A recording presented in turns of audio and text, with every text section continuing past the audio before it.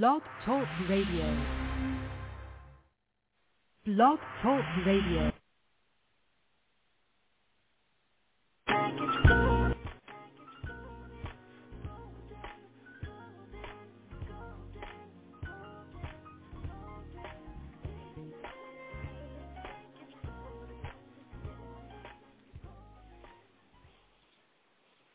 Well, hello, everyone. How are you? And you are tuned in to the Jewel Network, hosted by Blog Talk Radio.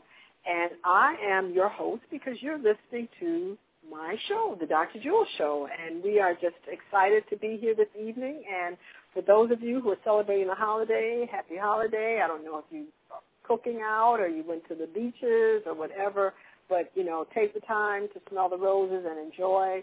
It's a fabulous evening where we are here in the southern eastern portion of the United States. And with me today, of course, this is our campaign for hosting stars. And the star that we have today is Mr. Eugene Cook, who is a fabulous agriculturalist, and he's going to talk to us today about harvest time and being prepared to plant for the fall and for the winter. So hi, Eugene. How are you? I'm blessed. Thank you so much, Dr. Jewel, for having me back, and it's a joy to be here with you and your listeners once again. Well, thank you so much. You know, since we talked here, because you got us started here with our summer gardens and things, I learned a lot from my summer garden, and I tell you, all I can say now is soil, soil, soil, soil, soil, because you must prepare the earth. And what I thought about after seeing what happened with my garden and everything, I was like, okay, we cannot get around having a fabulous, strong foundation in whatever we're going to do. This is very, very important. We have to have a fabulous foundation. So whether it's planting your garden, whether it's, you know, deciding you're going to be a fabulous orator, or deciding that you are going to be a musician or whatever, you cannot get around the fact that it is really important to have that foundation. And that's what I thought about with my garden. I did not prepare my soil as thoroughly as I could, and I saw the results, Eugene. So tell us about that and what we need to do to pep up what we're going to do for the fall and the winter gardens. Oh, great. Well, that's everything you're saying is exactly right. The planet Earth is well equipped to grow food on its own and has been doing that for years. The reason why we have to prepare our soil so much is because of the work that we've done against that natural system. So most of us living here in urban areas, these urban areas have had the layers of topsoil stripped to put in housing tracts. They've had layers of topsoil paved over. We've had layers of topsoil removed through erosion once trees have been uprooted. So these soils that take hundreds and thousands of years to build up inches and feet of good, rich topsoil, that's a long process. So when we decide that we want to, as human beings, have gardens in these urban settings where we have stripped everything away, then we are basically trying to create soil in a very accelerated manner. Because to create the topsoil takes years of leaf drop. It takes years of wood being decomposed by insects and microorganisms. So when we start to try to accelerate this process, what you experience, Dr. Jewel, in your garden is actually par for the course when we have, when we're beginning the garden for the first time. Even if we load it with a lot of, yes, because even if we load it with lots of organic matter and organic fertilizers and manures and whatnot, it's a virgin area, and what that does is it calls all of the life forms back to that area, and they come hungry, and they come and they start to devour anything that we plant until there is some equilibrium striked, and that balance happens by continuing to be diligent and planting every season. Oh, and then the cultivation of the soil is important. Okay, well, that's very important to know because I'm sure that there's never been a garden in my little garden that I grew.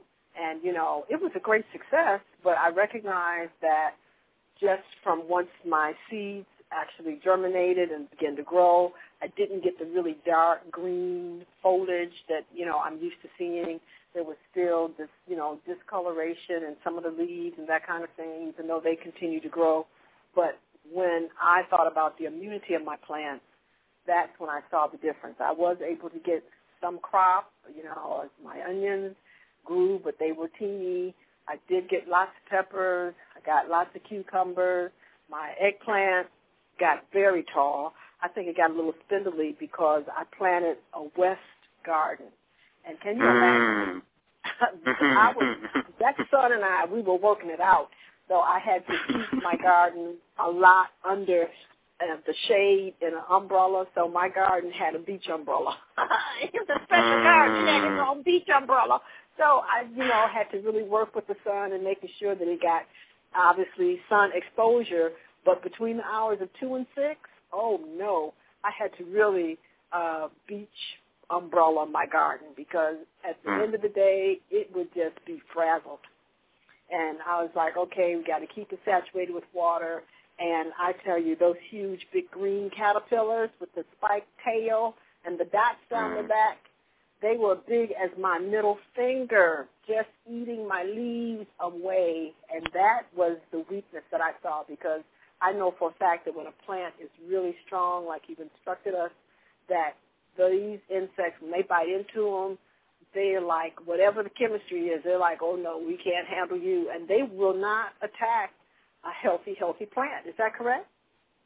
That is correct. And so that leads us back to your point about building the soil. The soil is basically the immune system for these plants. And if we cultivate a healthy immune system, it's just like here we are as human beings moving around, and suddenly they say it's flu season, everybody get your flu shot. But as you know, being a medical doctor, you know that all of these different viruses and pathogens and irritants are always floating around in our atmosphere. It is the depletion or the depression of our immune system that makes us susceptible to these things, or a strong immune system that makes us able to ward them off. So, yes, we cultivate the soil, and we make sure that it's aerated. We also want to go back to what you were saying about where we plant. Here in the northern hemisphere on the planet, we want to plant our gardens on where? On the south side, if we can, right? Because we're planting on the west, we're going to get a very extreme afternoon heat, and they can very easily scorch the plants or just make it very hard for them to retain any of their moisture. And the soil dries out, and then just like a dehydrated person, the immune system is immediately compromised. Headaches come on and all kinds of other problems that are really just a factor of dehydration now become an issue in that person's life. Well, see, so when I live in a soil. Well, I'm sorry. I just wanted to no problem. I just wanted to interject that because I lived in a townhouse complex that I have people on the north and south of me. Okay, I only had that east and the west exposure, and, the west is in the back of the townhouse, obviously, which would give space for a garden and more privacy, et cetera. And so, I had that experience because that west sun is tough. You know what I mean? And so, therefore, my plants on the front, I have flowers on the front in the east, they did quite well, okay? But I tell you, that west was, if my plants hadn't had a beach umbrella, we wouldn't even have gotten the amount of harvest that we did acquire. So I just thought that was very interesting, just looking at that whole situation. And if I can just take it to this level, comparing that to us, okay, we laugh and we talk about the ghetto and, we talk about the suburbs and, we talk about the inner city and we talk about the downtown area and the metroplex.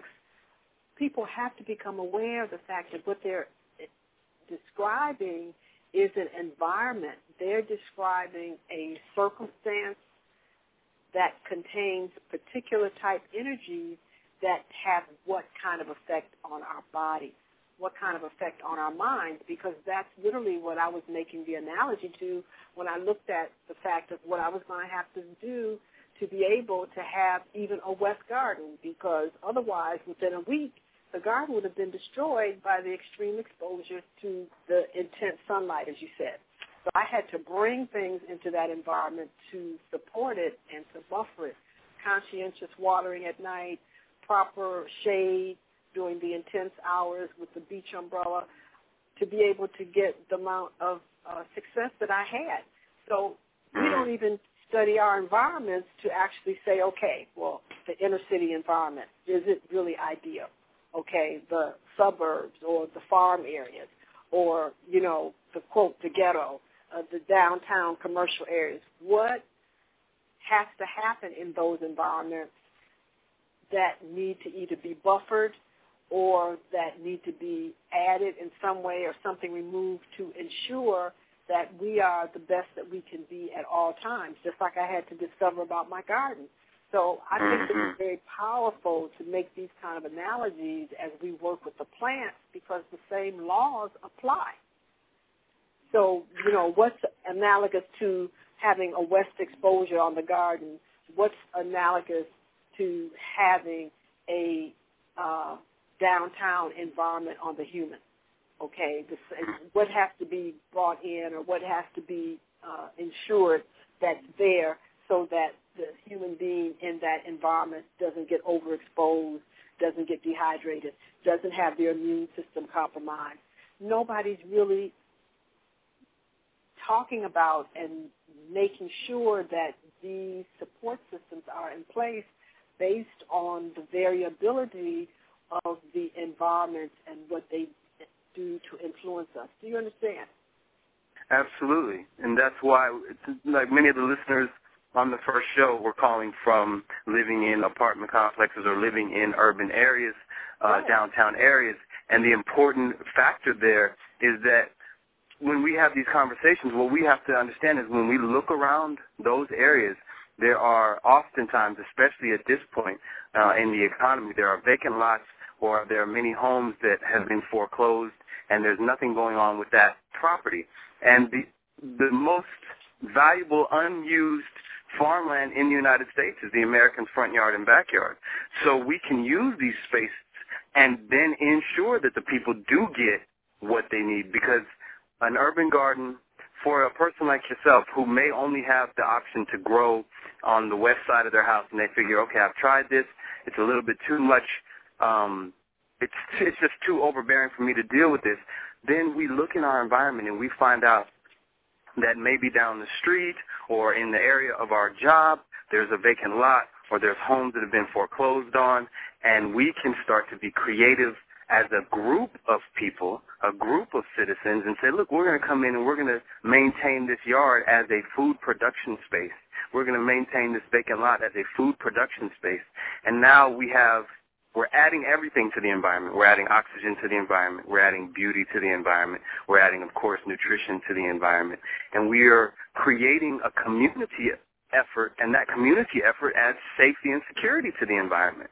Because now people are in these spaces and they're looking at these spaces as a source of life energy, as opposed to a source of fear or danger vibration. And that is a fabulous idea. That is a fabulous idea because, again, you know, what I'm going to do starting next spring, you know, I've made plans for myself and I probably won't be in that same space.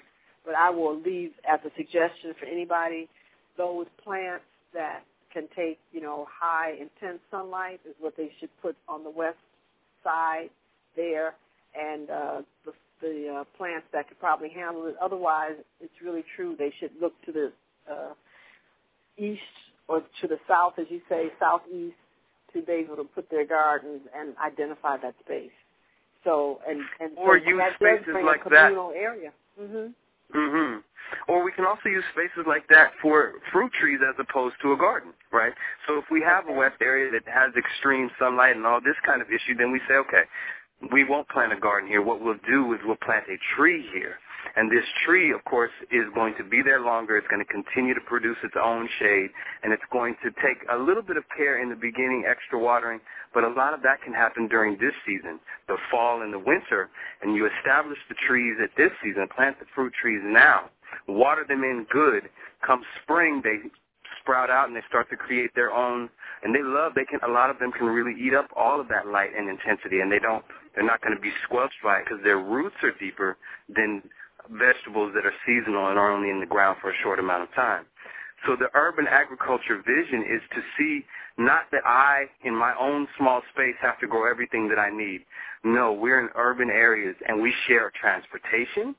We all eat in these diners or in these restaurants together. We're already sharing so much. We go to gyms and work out on the same equipment. We're already sharing so much. So we have to take that same mentality and say, okay, look, you can grow some fruit trees. I have enough space to grow some herbs for some tea and for seasoning food. Maybe you grow the vegetables, or we find a common plot that's a lot of these subdivisions have a common plot in their area. Even apartment complexes, what they call projects in Los Angeles, where we started out. A lot of these projects had a common courtyard that wasn't being used for anything. And all you had to do was start digging it up and get 2 or 3 interested tenants, a lot of times the elderly tenants or the older tenants that know about this, and get them involved, and they'll bring their grandchildren in, and suddenly an unused courtyard in the middle of the ghetto or the projects is producing food. Well, I think those that's are the a great ideas idea. we have to use. Right. Well, you know what I saw while you were speaking? I said, okay, what I think would be great is, for example, if you are in a development, as they call it now, okay, and you just don't have access to the South or Southwest, that, again, bringing forth that relationship that everybody can say 3 families, 4 families, okay, since we have this kind of light, then we're going to grow only this on our side. You know what I'm saying? And so, therefore, other people on the other side, it's okay, you grow this on your side, we'll grow this on our side, and therefore everybody can have the variety, but we'll only specialize with those kind of plants that this environment is ideal for. You understand what I'm saying? And I said, now that's a great idea. So if you live in a high-rise and everybody, you got 5 families facing the east, and on the other side behind you, they're on the southwest. It's like, okay, well, you pick 3 things that you're going to grow on your terrace. We'll pick 3 things that are going to grow on our terrace, and between 5 families on each side, we'll have enough of all of this all summer. And so it would make it simpler because, therefore, you only have to focus on these 3 things. You become the master of that. You know that, you're having more variety, but you don't have to worry about it because somebody else has the ideal conditions. But when the harvest time comes, everybody has this whole plethora of 5, 6, 7 different 8 vegetables that they've been able to grow, but they didn't have to have full responsibility because their environment dictated what was ideal for where they lived, but yet and still they could have the whole cornucopia because everybody cooperated with doing what their environment said was ideal in that space. Now, that's another different program. Isn't that nice? And everybody's working together. And and now we have a safer community right there because we're interacting, we're exchanging, we're having to talk and communicate, and food is doing what it always is doing, bringing people together. Right. Now, one more thing before you go into the harvest here. Oh, my goodness, we've just been talking. If you are just tuning into my show, you've been tuned into the Dr. Jewel Show. I'm your host, Dr. Jewel, and with me today I have our wonderful guest, Eugene Cook from Geospace. Gebsite. Yes. Gebsite. Gebsite. I don't know why I want to turn that into Geo.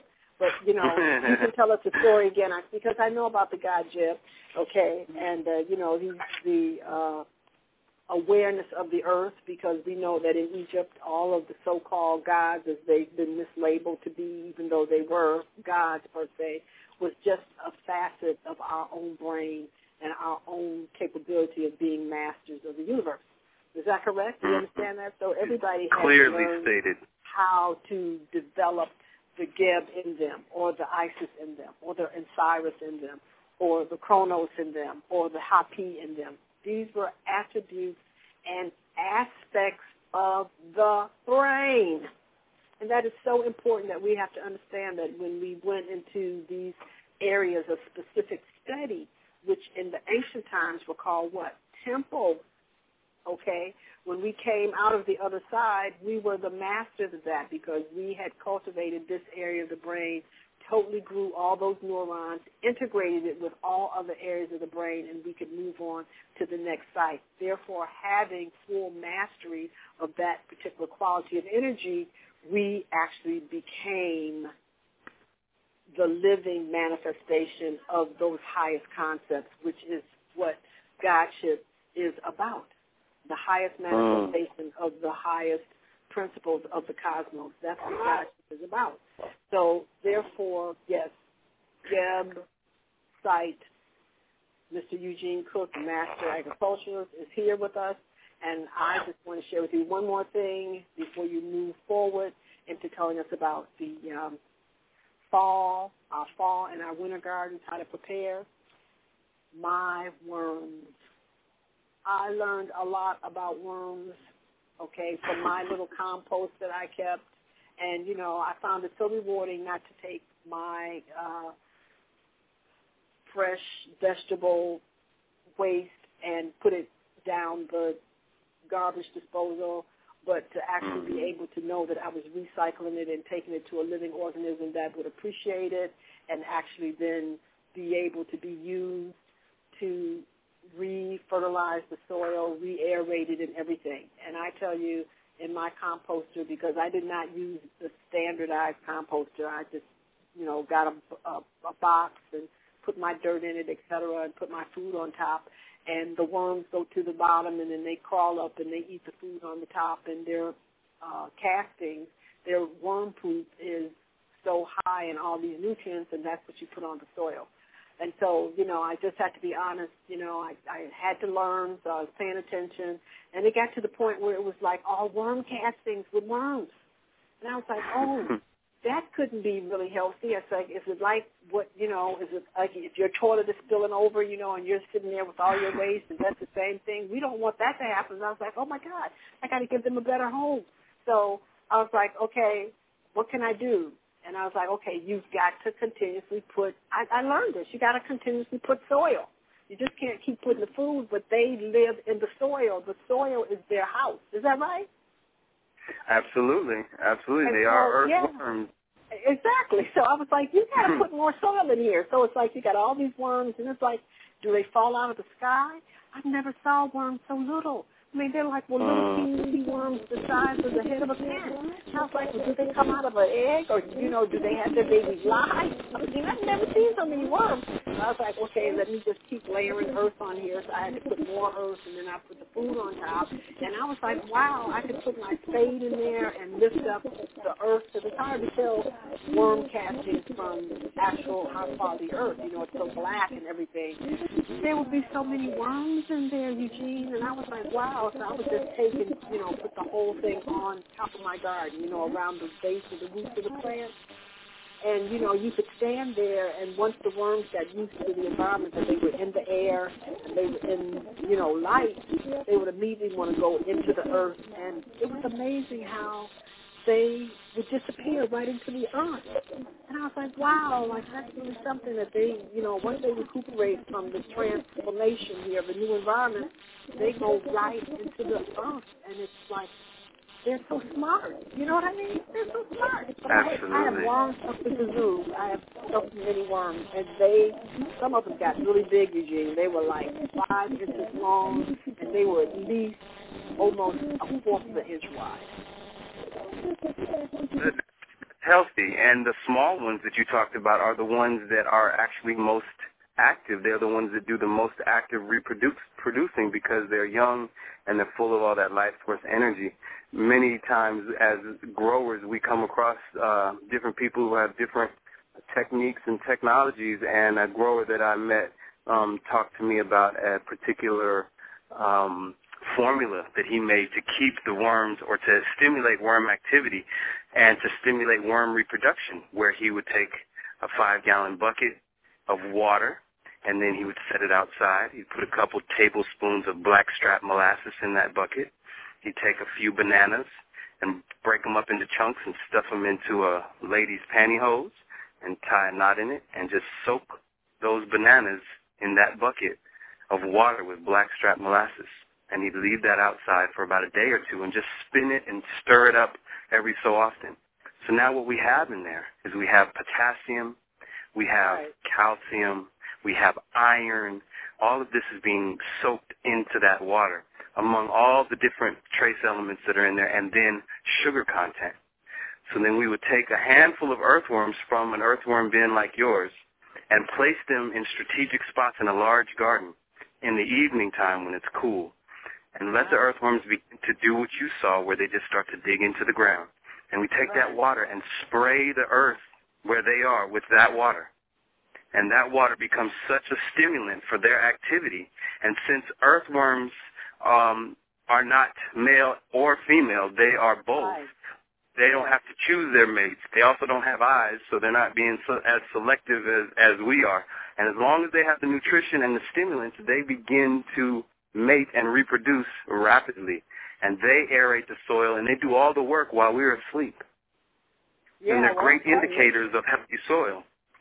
Yeah, well, they were amazing. I just said, boy, look, you got trillions of worms in here. You know, I was giving some worms to the lady up to the yard and everything. I got tons of worms. So I said, now, you know, if I had a real composter, oh, my goodness, I probably would have just trillions of worms. You know, I saw a picture of a man who raises earthworms, and he put himself in a wheelbarrow and had just worms put all over him. And he made, I don't know how many millions of dollars selling these different varieties of worms. So he was just giving an example of how this was his moneymaker, you know, and it was kind of strange to see a head in a mountain of worms, okay, because that's what the picture emulated. But his thing is that, you know, I love these worms, and this is how I got paid. So I just thought it was just really incredible to do the research and recognize how important earthworms are, and, you know, just how they are able to reproduce, how they, what I call them, androgynous. You know, they're interesting creatures, you know, very interesting. Yeah, so they're a very important part of the garden, and I really begin to appreciate that. And you want to tell us about the last thing that ate up my leaves, those little amazing, huge caterpillars with the spike on the tail that are green, and all the little teeny legs. Yes, of course. They are great eaters. They will eat and eat and eat, and they're the ones that everyone sees. And one of the easiest ways to deal with them is just to get up early in the morning and pick them off, because that's when they're going to be out. They're not going to be out in the heat of the day.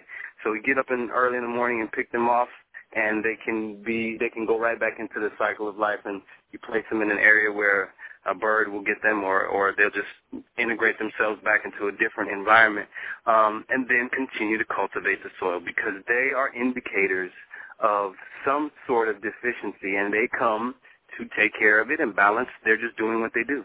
All of these insect infestations are indicators. There's a great ethnobotanist by the name of Dr. Kwaku Ando, and he wrote a book called Biblical Mana, and he's also here in the he was here in the Southeast for a while. And when we met, he was showing me, we were looking at a larger farm that we were working on, and he said, one of my business partner was very distressed by some of the infestation that was happening, and he kept pointing to that small infestation. And he said, I don't know what's going on here. And Dr. Ando just said, hey, expect to lose 10%.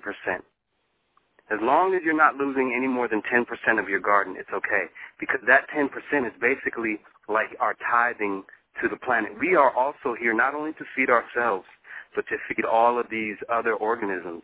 And if we have a row of cabbage in a farm or a mini farm, and 2 or 3 cabbages are being attacked, if we take those out, then the infestation is just going to move to 2 more. Whereas if we leave them in, the infestation will stay there on those 2, and the rest of the cabbage will be fine. So we have to expect to lose no more than 10%. If we start to lose more than 10%, we might have a problem. Now, let me say this. I thought this was interesting because as I was in my garden just clearing out the remainder of the dying plants and stuff because they had, you know, come through their full cycle, I was like, okay, you little worms, whatever you are, caterpillars. I said, you know, you really ate up my leaves and you did some little damage. My little garden was only 3 feet by 6 feet, you know. And I was like, okay. And I saw this picture where if I would plant a small acreage only for the insects. And actually tell the insects, now this is for you, so I want to water it, take care of it, etc., just like I would the other areas, but if I put that there for them, that they basically would literally have peace with that and would have minimal interest or need to actually be involved with the rest of the garden. Now, that's what actually was shown to me because, you know, my work, I'm a real big advocate of the fact that, you know, once I really activate my avian brain, once I really activate my insectoid brain, that I can communicate with any of these organisms and they will understand. I used to do that whenever I had a party for the flies and, you know, the fruit flies. It's like, okay, I'd make a plate for them. I'd put that at the way end of the terrace or the party area. I say, okay, this is where you all can eat. I'll make it like really juicy and whatever else, et cetera. And they would all get it. And they would all go down there and eat and whatever else. And my guests and myself, we were not plagued with them flying around our heads and on our table. And growers have been doing that for centuries. So it shows, again, the attunement of awakening yourself. When we awaken ourselves, we get back past time and space. So the wisdom that came to you is present wisdom and timeless wisdom at the same time, because that's exactly what natural growers, organic growers, indigenous growers have been doing for eons, is growing for the animals, growing for the insects. Absolutely. Right. Well, I find that, yeah, because that's what intuitively I was shown to do next time, is that you need to plant a little plant pot for them, no problem, and then they will not, you know, be so busy on the stuff that you're going to use for you. And and I learned something else, Eugene, and then I want you to start talking about the fall here, about the mosquitoes. I started talking to the mother mosquito. There is a mother mosquito. She is a big thing. And when you are able to recognize her and tell her, okay, I'm out here, I'm, you know, going to discharge, you know, my energy, my disharmonious energies to the earth, you know, I'm breathing with Mother Earth to recharge myself, to harmonize myself. Would you please tell your children not to light on me? I do not want to kill any of your children. You know, I don't want to snap at them, slap them, or anything like that. So if you just let them know I'm just here to align myself, et cetera, no problem, then, you know, we're both fine. And it just seems like every time I would acknowledge her and ask her to please, you know, that her children know that I'm just here to, you know, recharge and whatever else, et cetera, I would never have any problems being bit, et cetera. Everybody else would be like, wow, these mosquitoes are really getting me, and, you know, they're popping themselves and whatever else, et cetera. Before I would go into any areas that I knew were highly, as they would say, infected with mosquitoes, I would always communicate with the mother mosquito, the mother consciousness of all mosquitoes, and acknowledge them and let them know that I was moving into their environment. The reason why I was going into their environment, I then would never have any problems. It was like, okay, they recognized us. They're not intruding. Everybody pays attention. I never had any problems. So I think that that's something else that we need to understand, that, you know, if we can acknowledge the consciousness of these things, okay, just because they seem smaller or their bodies look different than ours, they're intelligent and they have consciousness. And when we recognize that, et cetera, they basically will respond. It's amazing. Yes, we can communicate and should communicate with our entire environment. And we spoke on that on the first talk, where we spoke about how to establish the relationship with the seeds. All of these are absolutely conscious entities, and they will work with us as long as we are humble enough to acknowledge them. You're right. Okay. Well, you've got a lot of questions here. People want you to comment on stuff. But before you start commenting on these things, they got some interesting things they want you to talk about. Wow, interesting. Give us the teachings on what we need to do now for the fall, what plants we have available to us that will, if we're going to go ahead and get prepared for the winter or winter crop. Give us the lowdown. And, oh, my goodness, before you start, I just want to let you know we have the master gardener here, Mr. Eugene Cook from site. Mm-hmm. It's Geb, Geb not site. Geo. I don't know. That B turns into an O. What is that? Okay. So it's Geb site, not Geo. Okay. Geb site, www.gebsite.com. Master agriculturalist who's going to tell us how we can get ready in our urban environment for our fall garden as well as our winter garden. And then all of you who have questions and all of you in the chat room have comments, etc., we'll deal with that on the last half hour of the show. So with not further ado, you're listening to the Jewel Network. I'm Dr. Jewel, and with us we have Master Agriculturalist Eugene Cook of Geb Site, and he's going to tell us how we can get ready for fall crops. So give us the teaching, please, Eugene. One of the main things that we can do just to be very practical is to look up a planting zone chart, because we're talking to worldwide listeners here and I don't want to make too many generalities. But the first thing is to look up a planting zone and a climate zone to know exactly where you are. Once we look up those climate zones here in southeastern United States, we are in either zones 9, 8, 7, and it starts to get, the numbers are smaller as we start to move north. So in these particular climate zones, there's going to be a particular family of plants that can be planted at a particular season. So we're moving into what we call the cole crops, C-O-L-E, cole crops.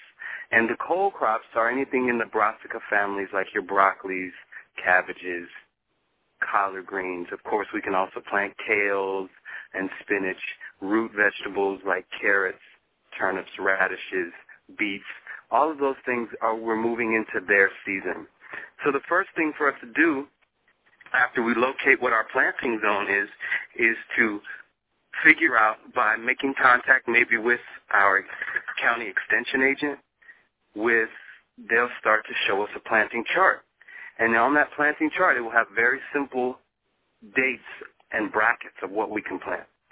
Again, here in the United States, southeastern United States, between here we are in the beginning of September to maybe October 1st, we can do a lot of these root crops.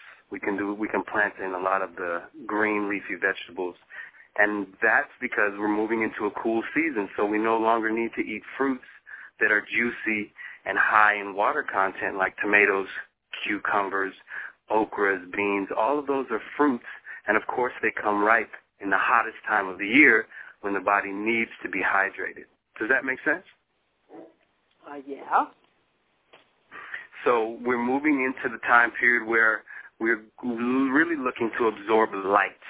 And when we want to absorb light, eating dark green leafy vegetables, getting high doses of chlorophyll in the body, as you've talked about on many of your shows, helps us to get light into the body when the days are becoming shorter and the sunlight is at a different frequency based on where the earth is and how it's tilting in relationship to the sun.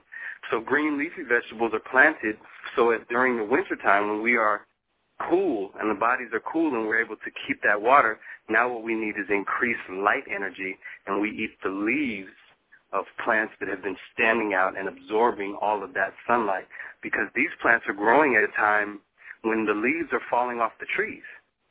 So they're absorbing a different frequency, a different color of light vibration. That's what we're moving into. Okay. Well, as I said, I put it out there, and Eugene, I'm going to hold you to this, is that you're going to be our, master director to help us be able to wean ourselves off eating so much and wean ourselves on being able to utilize more sunlight. Because, Absolutely. what I've really come to discover is, botany and agriculture and horticulture, et cetera, were sciences for observation just to really understand how life and light move through these life forms on the planet. But we literally were not here to devour them. Okay, this is very important to understand. And we do have the capacity in that we are light ourselves to use light directly. So if we are able to extract light directly from a pure light source, the sun, the air, etc., then we don't actually then have to consume indirect light by having to actually eat other light forms to extract their energy quotients to sustain our body.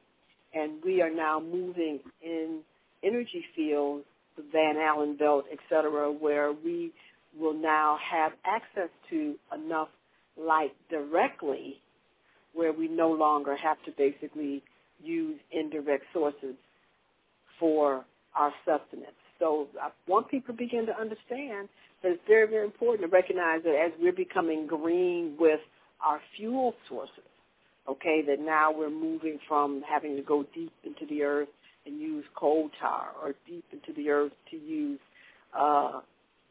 natural gas, etc., that we're using ambient, pure energies, the air itself, wind turbine, directly the sun on little sheets of melanin, okay, literally, which is, what the solar arrays are, okay. They're really synthetic melanins that are able to captivate the direct sunlight, et cetera, and then transform that into electrical energy to be held in a grid and stored in a battery, et cetera. We have these same structures built into our tissues. So therefore, as we become green with the earth, we have to become green with ourselves. And so that means that we're now going to become less reliant on the earth for nourishment and more reliant on the direct energy field. And you have to understand now there's a movement, whether we can recognize it or not, that is going to allow us to also be able to do that. None of us should ever have to be held bay by corporations who think that we're going to become enslaved to them by their misuse and manipulation of the food chain.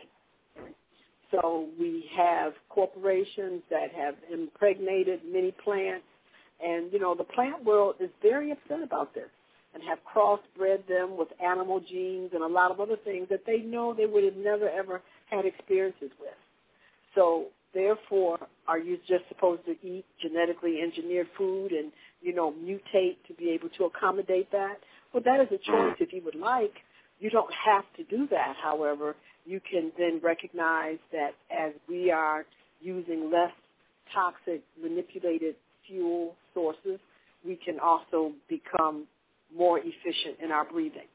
We can also become more efficient in our capacity to directly interact with light, which now brings us into the science of melanin and melanology, so that we can begin to have a direct communication with our lungs as we learn how to directly extract prana from the air. We can now have a direct communication with our melanocytes. Everybody has them, whether you're white as a sheet or whether you're navy blue black. We all have melanocytes, and it's your degree of awareness of them and your capacity to communicate with them that will determine how inactive or active they will become. They are modulated by your state of consciousness, and people don't even recognize it. So therefore, we have the opportunity now to decrease our predation index. So that's what I call it, Eugene, our predation index, okay? Mm-hmm. And we can be much kinder to the plants, recognizing that we're friends. We're now going to be eating less of you. We have the master pigment known as melanin. The chlorophyll is a less evolved form of melanin, and so therefore, just like the chloroplast in the plants, we have the melanosomes in humans that will allow us to directly interact with light. So that is why the urban garden now is actually a step away from this very gross, complex agriculture, agribusiness, okay, that has been part of the problem that has caused such an imbalance amongst the plant world on planet Earth. There was never, ever to be hundreds of thousands of acres of just one plant. And you know that. And so we created a lot of imbalance in the soil. We, created a lot of mutations in the insects. We have destroyed some of the insects, for example, our bees and things like that, because of this pure crop, one crop, massive crop agriculture. So now, since we know that we can mutate to attain more light directly ourselves, so don't ever think that, moving into wind turbine science, moving into solar grid science is not also a reflection of what we're supposed to do with our own bodies. I have to bring that to your attention, everyone. You are supposed to also grow in being able to be more effective in using your own body. You can extract the life force out of the air by proper breathing now. You can actually now utilize sunlight directly. More cosmic rays you can process, more X-rays, more gamma rays, more UV light, because by activating the electrical grid of the body that you've already been hardwired for, you can do these things. So with Eugene telling us how we can use less space to have a higher yield of plants and to rely on our local produce, automatically is going to downsize the amount of food that we're going to consume that has the potency to be able to sustain our bodies without having to support this mass agriculture that has really now been rebuked by planet Earth. Dr. Jewel, you hit on a lot of points there, and they're valuable points. And so what we see is how growing where you are becomes the first step in that transition, right? Exactly. As we start to transition, now absorbing light becomes a natural byproduct of spending time in the garden. Because for some people, your listeners are, of course, a special group of people.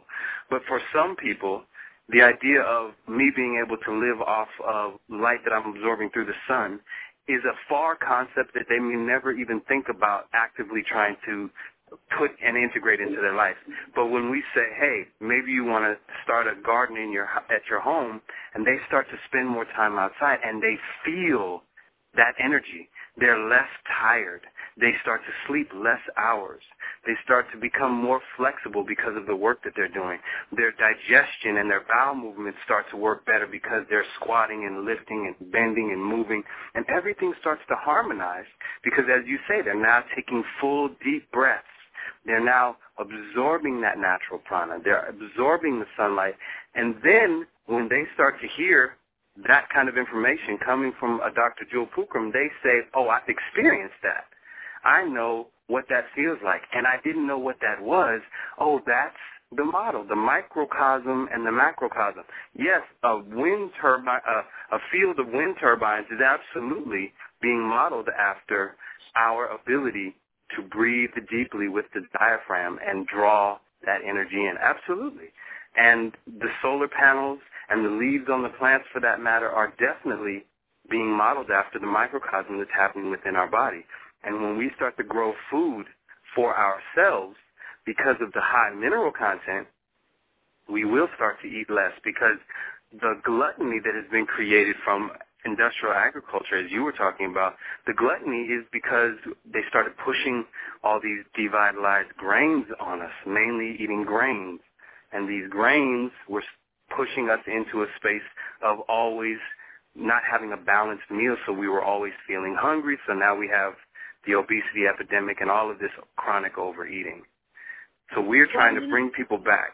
I'm sorry. Right. No problem. But, I think it's very important to recognize that, the grain is the fruit of the grasses. So that also is a fruit, okay? And absolutely. Normally, if it had been allowed to stay in its unadulterated form, it would also not have been a problem. But now, and it's not even so much of a problem now. It's just the imbalance. It's just the imbalance of the SAD. The standard American diet is just not balanced. No, not at all. And when it was stable, when it was created, based on the fact that everything was then robbed of its harmony. I'm sure most of us have grown up on white bread. There's no such thing naturally as white bread. There's no such thing naturally as white sugar. There's no such thing naturally as white pasta. There's no such thing naturally as white rice. There's no such thing naturally as white flour. None of that is natural.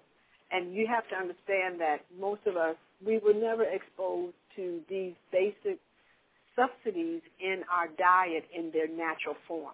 And that's incredible. Okay, do you understand? So therefore, the body, many, many centuries ago, began to mutate to an abnormal circumstance where minerals and vitamins had been removed. Now, I'm still not even conscientious, and I've done a lot of research, and I still and traveled to try to figure out and go to the source. What was the mindset? What was going on in the minds of anybody that would want to thrash rice to remove all of the B vitamins as well as the fiber? Why would they want to basically do that to wheat? Why would they want to do that to any grain? What was going on in the mind that they would do anything like that and remove the vitamins to get something that literally was colorless?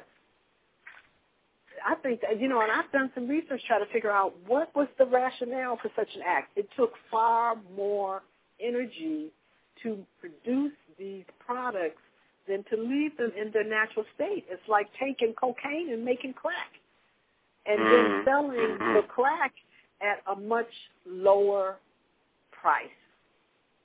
Why would you want to basically sell me white rice at a lower price than rice in its natural state with all of its B vitamins? Was somebody really aware that if we take all of these B vitamins and the minerals off of these food sources, that it would lead to a foundation of addiction? Well, so there we go. So now, we veered off the topic, but now you're getting into the answer there, of course, right? So we also looked at when did that development happen, along with other developments in our society, such as, these healthcare systems and these hospitals and all of these things. These things were all kind of were a symbiotic type of development. And here we go. Amazing. Right. Amazing. You're going to charge me 5 to 10 times more for a bag of brown rice than white rice, but to produce white rice requires far more energy input. That doesn't make sense. White bread, to make white flour, all of this energy to make this, the same with brown sugar. It's naturally brown, cane sugar, all of it, and you're going to basically take all the minerals and vitamins, all the zinc, et cetera, off of it and sell it to me at a cheaper price. What are you doing? Why would this be the case? There's something that is really out of balance here. So you have to begin to understand that there have been actions that have gone on before our birth that have now led us full cycle to having not only look at the fact that agribusiness has never worked in our best interest. As long as we're going on command, you're going to take all the minerals and vitamins or something and then tell me, oh, it's okay, I'll fortify it for you. I'm like, okay, or that I'm going to fortify it, I'm going to put some, other stuff on there, and it's fine. I'm like, I cannot believe this. See, this is what I'm saying, that, you've got to balance your brain so that you can really see what's happening. So now here we are at this crucial point in our metamorphosis and evolution with these debilitated bodies because of this readiness of having consumed this kind of food, and we're going to have to be able to do what? Make quantum leaps in ensuring that we are not going to fall between the cracks. Why? Because we're going to basically limit the amount that we're going to start eating. We're going to grow most of what we eat, and we're going to start accepting the fact that all we've been looking for in all of this eating has been what? The light.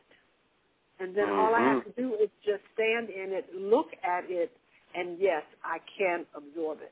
And we know proof of that. There's no such thing as seasonal affective disorder if you weren't already absorbing light without having to eat. So if not being in light can affect me in such a way where I'm depressed, that I basically can't focus, that my immune system is down, then I was already photosynthesizing. Was I not? Yes, I was. Well, there you go. That's right. This concept of photosynthesis in human beings has been proven to us. But again, it's just like finally recognizing that our cells are immortal, that we're finally backing into understanding the greatness that we have. So, what Eugene is offering and how to be able to farm in these very small spaces so that what you eat, you know that you've got heirloom seeds, that they're not adulterated, that you grew them, took care of them yourself, your own fertilizer from your own little worms and the whole bit, et cetera, and then being green and making sure that you are breathing, making sure that you are getting adequate sunlight. Watch and see the incredible things that are going to happen to you. It's going to be incredible, I'm telling you. So, give us the ends on, how we can begin to break away from the scorn of what agribusiness has put before us as food when it was never that.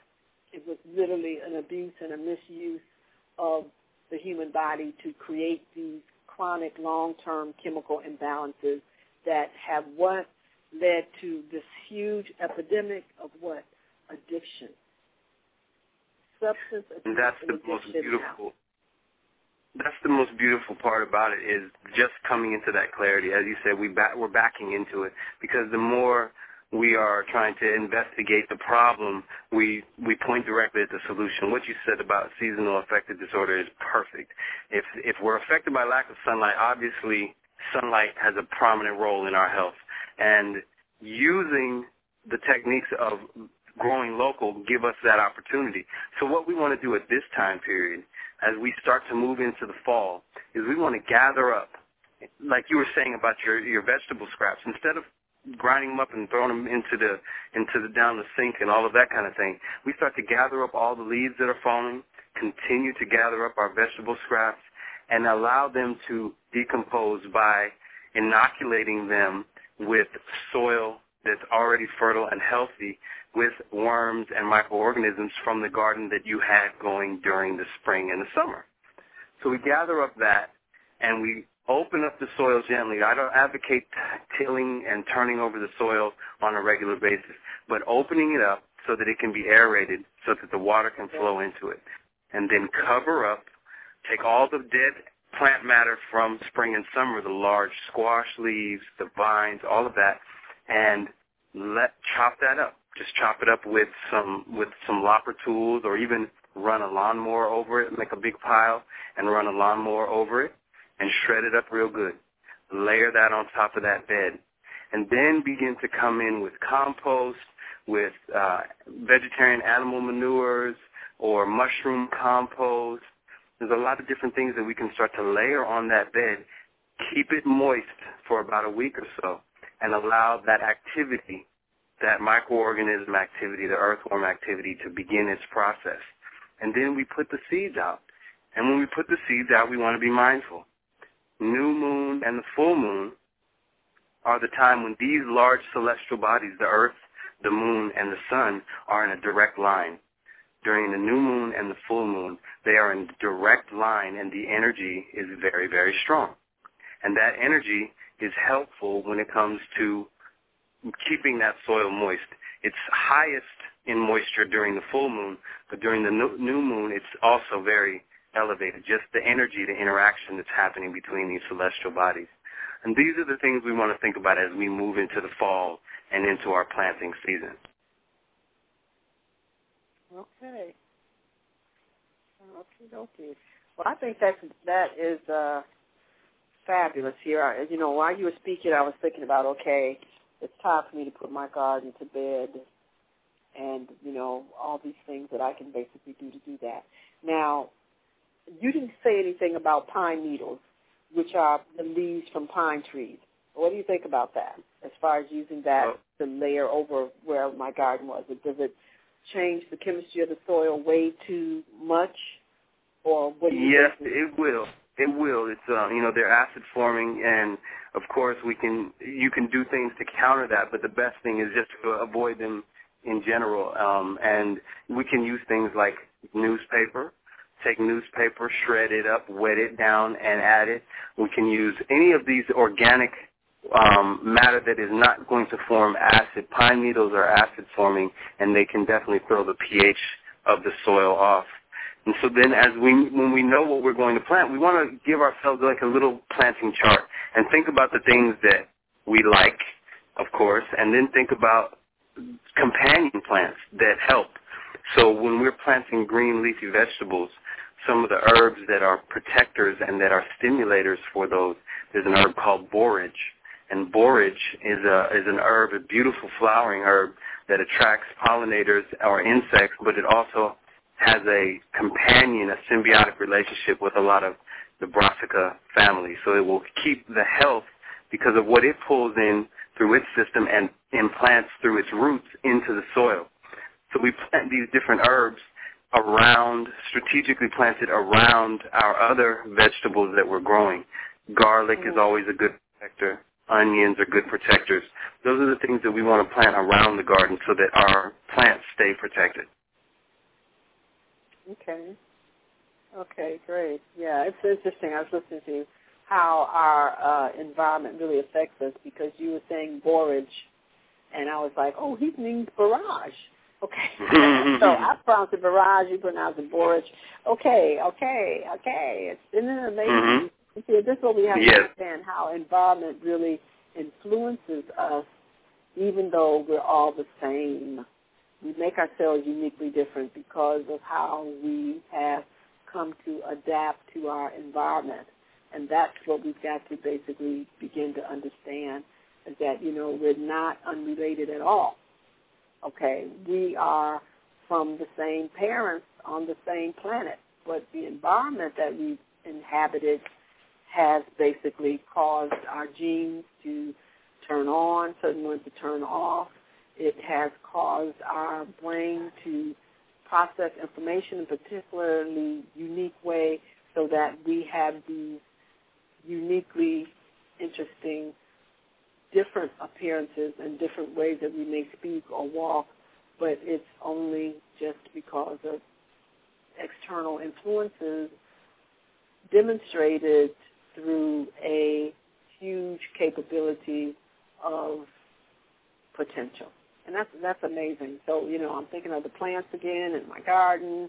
I mean, it's just really so wonderful how we're just really all here responding to how we think and how the environment has affected us based on how we think. So tell me more about what we can do.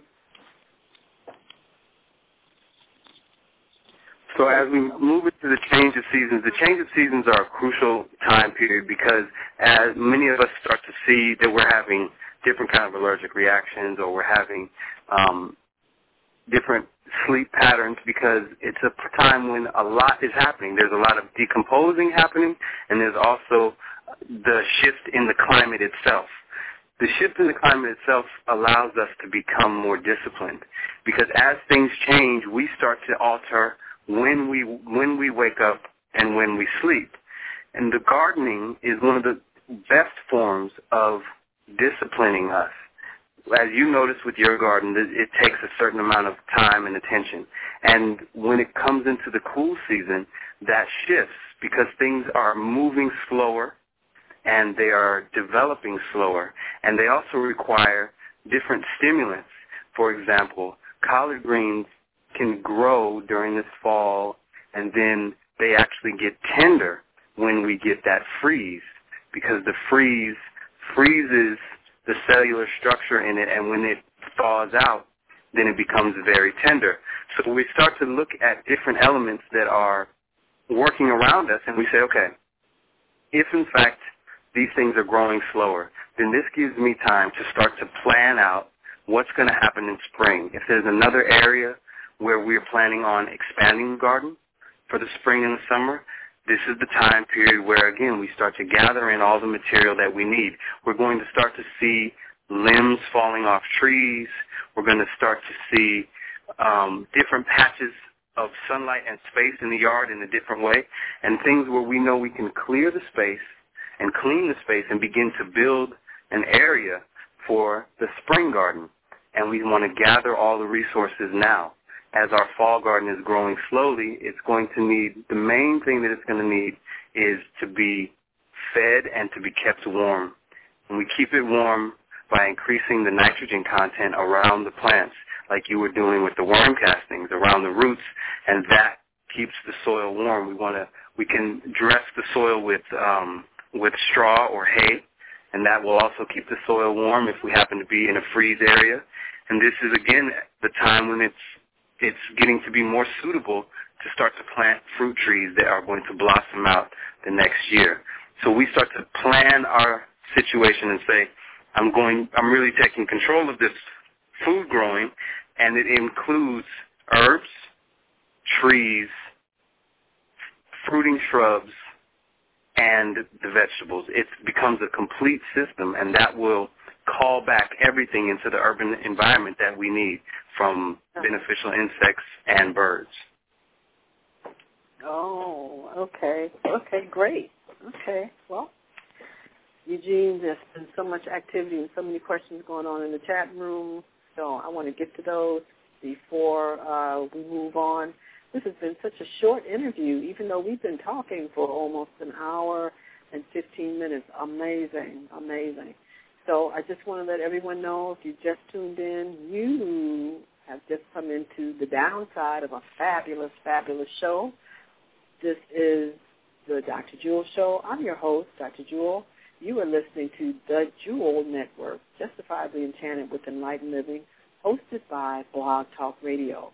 And today we have had with us from website, Master Gardener and Agriculturalist, Eugene Cook, who has been sharing with us lots of things, but most of all, how to be able to put our garden space to bed and to prepare it for our winter gardens, our collard greens, etc.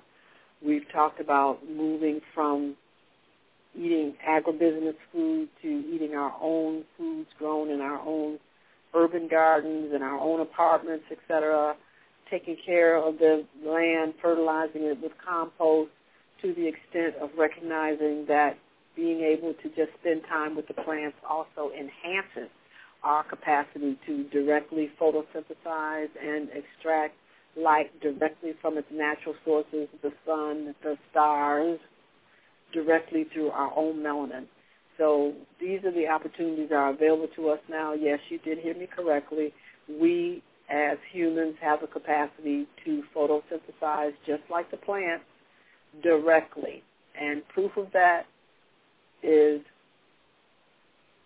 seasonal affective disorder when you don't get enough sunlight.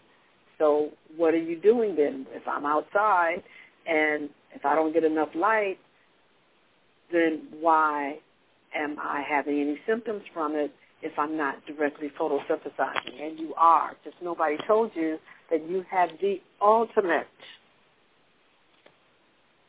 pigment to photosynthesize with, far greater than chlorophyll, and it's known as melanin. So, Eugene, I guess everybody says, you talk to Dr. Jewel, she's always going to bring that melanin business into everything. And the key is, yes, I am, because it is the key to us being able to be the great beings that we are and to actually be able to directly interact with all suns and all stars, of which we are. Okay? Everybody forgets. What is the sun made out of? Nitrogen primarily. What is the atmosphere made out of? Nitrogen primarily. What is the earth element that's so important in the soil? Nitrogen. The proteins that are necessary, they don't work without nitrogen. Nitrogen is the foundation for all stars. So if you are so dependent on nitrogen, how could you be anything else other than what you are? A star yourself. So these are finally the realities of what I call, quote, the pieces of Osiris that are now being reassembled and put together so that we can ascend and finally become the living divine consciousness, the godlet that we were created to be. And it's wonderful. And our little plants now are letting us know we've been helping you all this time. You've been eating us up, etc. Thank you for now getting up off of us. Selecting us, the ones that you really need, etc., because now moving into the Van Allen belt with all this energy, X-ray, UV light, cosmic rays, etc., we've got to be able to wing it on our own. The plants have supported us. The earth has supported us. Now we can wing it on our own by recognizing that all these things we've been consuming to get energy indirectly, we can also do it for ourselves. And Eugene is giving us the master tips on how to go from depending 100% on plant life to putting ourselves in a position and giving back to that world that we are empowering ourselves. Now, see, I had to just throw that in there again. This is so wonderful. So, Eugene, are you ready for any questions here? Oh, absolutely. I just hope that I'm equipped to handle them, or I can direct people in the right place where they can get the proper answer.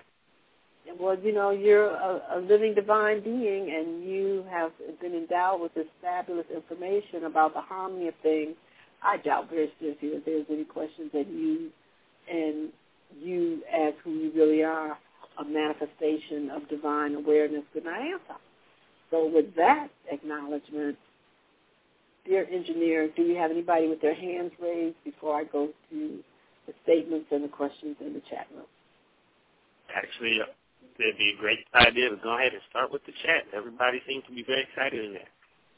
Okay. Well, as I said, I'm sure I put some stars on their mind. No pun intended. Okie dokie. So now we're going to go retrograde again. Interesting. Same thing with our development. Someone wants to ask if you can talk about complementary crops. So you talked about, when you plant a plant and you then plant it with its complements, you have a greater balance, et cetera, and stability. So can you give us some winter crops based on the crop schedule or the crop calendar and what the complementary crops would be just for this individual? Yes. What we want to always do is make sure that we have the flowers, edible flowers in the garden. So in the cooler time, we can always plant pansies. We can even plant some nasturtiums that will last. Some of them will last through the very cool climates. Then we talked about borage or borage. We can keep in the garden the different herbs that are cold tolerant, like lavender, herbs like rosemary. These herbs will stay and they'll continue to grow through the cold season. They may slow down a bit, but they'll stay there. Sage, depending on how cold the climate gets, is also very beneficial in the garden. The crops that like onion and garlic, it depends on where we are, but when we're going to put them in. But they are in the garden as protectors, and at certain times we plant them for harvest, and in certain seasons, the cooler seasons, we can mainly plant them as protectors in the garden. So the thing that we're looking for when we talk about companions, if I can go back a minute, is to realize that everything in nature has a sense of discretion and discernment. The difference in plant life is that as humans, when we come into an environment and we come into contact with somebody who we don't necessarily harmonize with, we have the ability to get up from that chair and walk away. The plants don't do that. So what they do is try to give out all these different signals about what's happening in the rhizosphere. The rhizosphere being the area just below the surface of the soil where the roots are oftentimes competing with each other, or best case scenario with the companion plant, they're giving off beneficial gases or nutrients because they're drawing something different in from a particular set of cosmic elements, be it a star system or just the way they're absorbing light and it's coming through their own system. They're giving something different into the soil, from nitrogen to any of the 52 other elements or not elements, but I'm looking for a particular word, nutrients for the soil, minerals for the soil. So when we do the companions, what we're doing is helping the plants because they're going to give us signals, but by the time they give us a signal that they're planted next to something that they don't like, then the plant is already very weak. So you can look online and look up companion planting charts depending on what you're going to be planting in your area, or remember that what we want to do is plant a diversity of herbs in the garden because the herbs are really the ones that they work the same way they do in homeopathy. A small amount of herbs in the garden stimulate a great amount of natural healing energy in the soil itself. It just works as a stimulant. Okay, well, thank you, Eugene. And if you're just tuning in, you're listening to the Jewel Network, hosted by Blog Talk Radio. This is the Dr. Jewel Show. Hi, I'm your hostess, and we're on the last quarter of the show. It's been a fabulous show, and I just have a few more questions that I want Eugene to answer, but I have one statement based on what you said, Eugene, that I just have to comment on. First of all, as soon as I finish, I definitely want you to tell us about your book here, okay, that you have coming out, your e-book, what's in it, etc.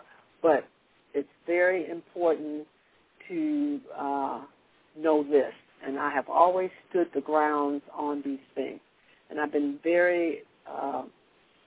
I've had to really make peace with the fact that there are very few people who would stand and align themselves with really being a protector of sorts in the human realm for planet Earth, i.e., so many foods being imported to different regions of the earth have really caused havoc and chaos in the rhizosphere, as you've talked about.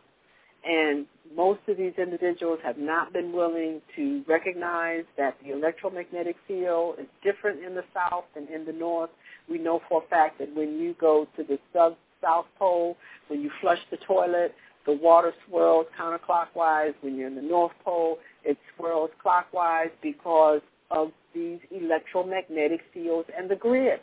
The same thing is happening in the earth, so that we know that we can eat foods and we can transplant plants, we can move them on the same latitude line on the energetic grid of this planet, but not on the longitude line.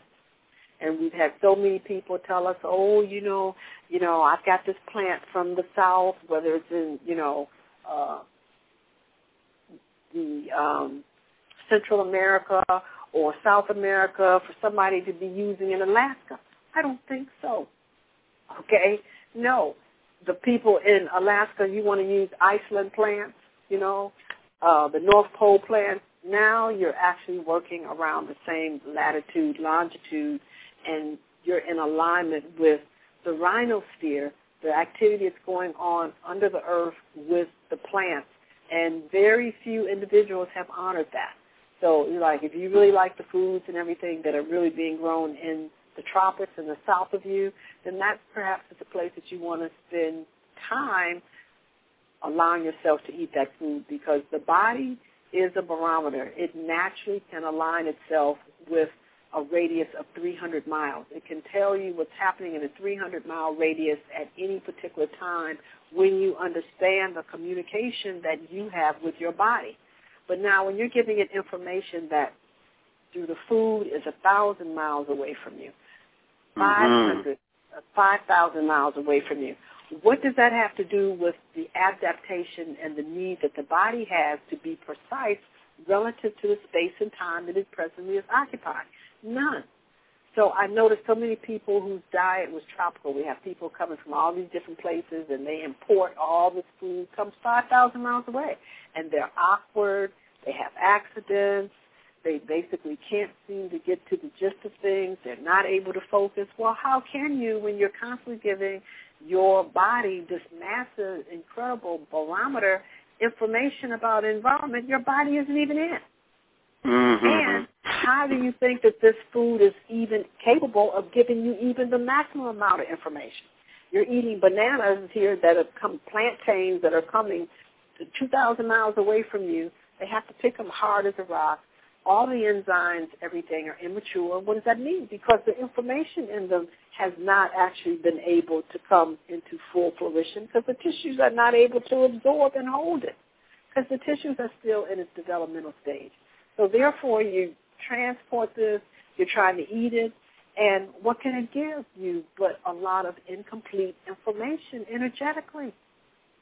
And, you know, I have so few individuals who want to basically comment on this, and I'm glad that you brought that up about the rhizosphere because most people want to get into that because agribusiness is a big business, and they see themselves, first of all, with their financial resource disconnected. And that's not the situation at all. That it's right here for you, but you then have to put some interest in the moment and in the present and understand what is it here that can take care of this condition. Our Mother Earth would never, ever say that, you know, for you to get a healing, you've got to be able to get some plants or some elixirs that are 5,000 miles away. That is an insult to Mother Earth. Like she can take care of every animal in the moment. She can take care of every insect, every tree, but all of a sudden for you, you got to hope that somebody is going to bring you your remedy and they're 5,000 miles away. What an insult. And that is very disrespectful to the intelligence of who you are and the intelligence of this planet. But we have fallen for this over and over and over again, and I say that those individuals who are genuine scientists and who really say that they respect the forces of energy that are responsible for this huge ball of light and life called planet Earth are being very hypocritical and heretic in offering people resolutions to imbalances that are not local in origin. And local is 300 miles or less. So therefore, very interesting information. Oh yeah, because I mean, just think about it. You know, you're the master of the rhizosphere and what's going on with the plants. So you're talking about the fact that, you know, if my complement is, you know, planted near me, etc., what that does energetically. Can you imagine bringing a whole foreigner here and slapping it down? They're like at war. Do you understand? And we never, ever respected that because, again, we are still dealing with life in all of its various forms that it can manifest in. So that's why, you know, we've been promoting here at the Jewel Network the Secret Life of Plants, Eugene, so that people can understand that they have feelings, that they literally are conscious and aware of you, that they are conscious and aware of other plants, and we need to basically stop going around acting like nothing has consciousness and intelligence except for us. So this is very, very important to understand. When my plants brush up against me, you know, they give me information. I can look at them and they'll be like, you know, we've been asking you for water for 2 days. When are you going to water us? You know, and I'm like, oh, I'm sorry. I know you did. You know, let me get over here. I mean, they tell me this. And it's like, you know, we're not liking the light over here. What are you going to do for us? Okay. I'm like, you're too funny. You're getting smart. I should thank you. You know, I have to talk to my plants because they really have their personalities. And so when you see that Sacred Life of Plants and you see how they've been able to identify this, that they have their little personalities, they are funny, humorous, etc., they're living entities, we've got to basically put ourselves in our proper place and respect and revere them. And they love us, and they recognize when you're getting ready to eat them. They know, oh, my goodness, I've been so chosen, etc. You know, they have the choice. They could smack you upside the head. Can you see a cabbage? Like, I don't think so today. And hit you upside the head, you know. So do not think that they do not have intelligence. And with that said, Eugene, before it's time to go, oh, my goodness, tell us about your resources and the books and the information you have available for us via website. What do you have for us? Well, what we have, we put together basically on your urging and your request because it was such a smart idea that we organized something that the people can pick up real quick. So if we go to gebsite.com, right on the home page there, you'll see a book that is called Grow Where You Are. And it is basically been put together by myself and a business partner, Andrea Miller. It's called a primer, and it's basically giving an overview of a slightly broader philosophy of urban gardening. Some of the things that we've talked about here on the Jewel Network, ideas that may be a bit more refreshing, and it's not a how-to garden book. It's a very small, downloadable ebook that is inexpensive, $8.99, and you get the information in there that lets you know about the importance of seeing the entire system as living, not just the square in your front or backyard, but the sky above it, the earth below it, and you right in the center. You right in the center, providing the intention and the attention and connecting in the relationship part. So these are what we're offering, and we're going to be developing it further with more in-depth volumes about specific situations, whether we're trying to do community garden work or whether we're trying to do garden work that is strictly for observation and dealing with our spiritual practice like you were talking about. A lot of this work originally was done by people on a spiritual quest, and they were doing it to observe in close relationship these different plants and different beings and how they interact.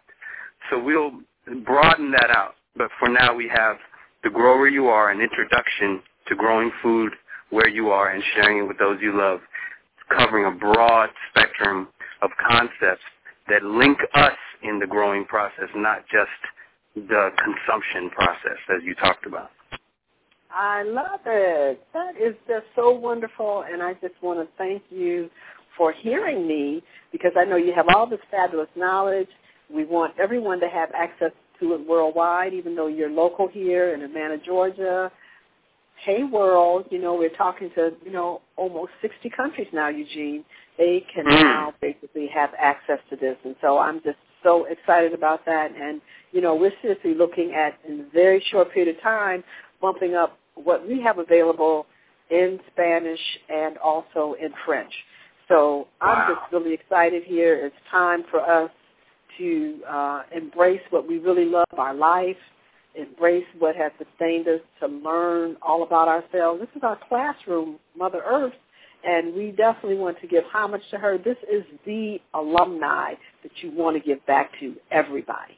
So whether that's being able to take care of your worms or to, plant your flowers or to plant your food, to just take your shoes off and stand on her and breathe into her and let her basically breathe into you.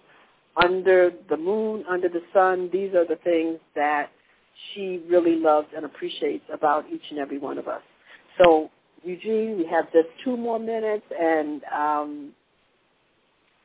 I want you to just, take us out on a very powerful note of any high, fabulous thought that you may have that you want to impart with us before we move further. Everybody, please go to www.gebsite.com and check out his book, please. And, everybody's here saying, Eugene, come back. We hope you will.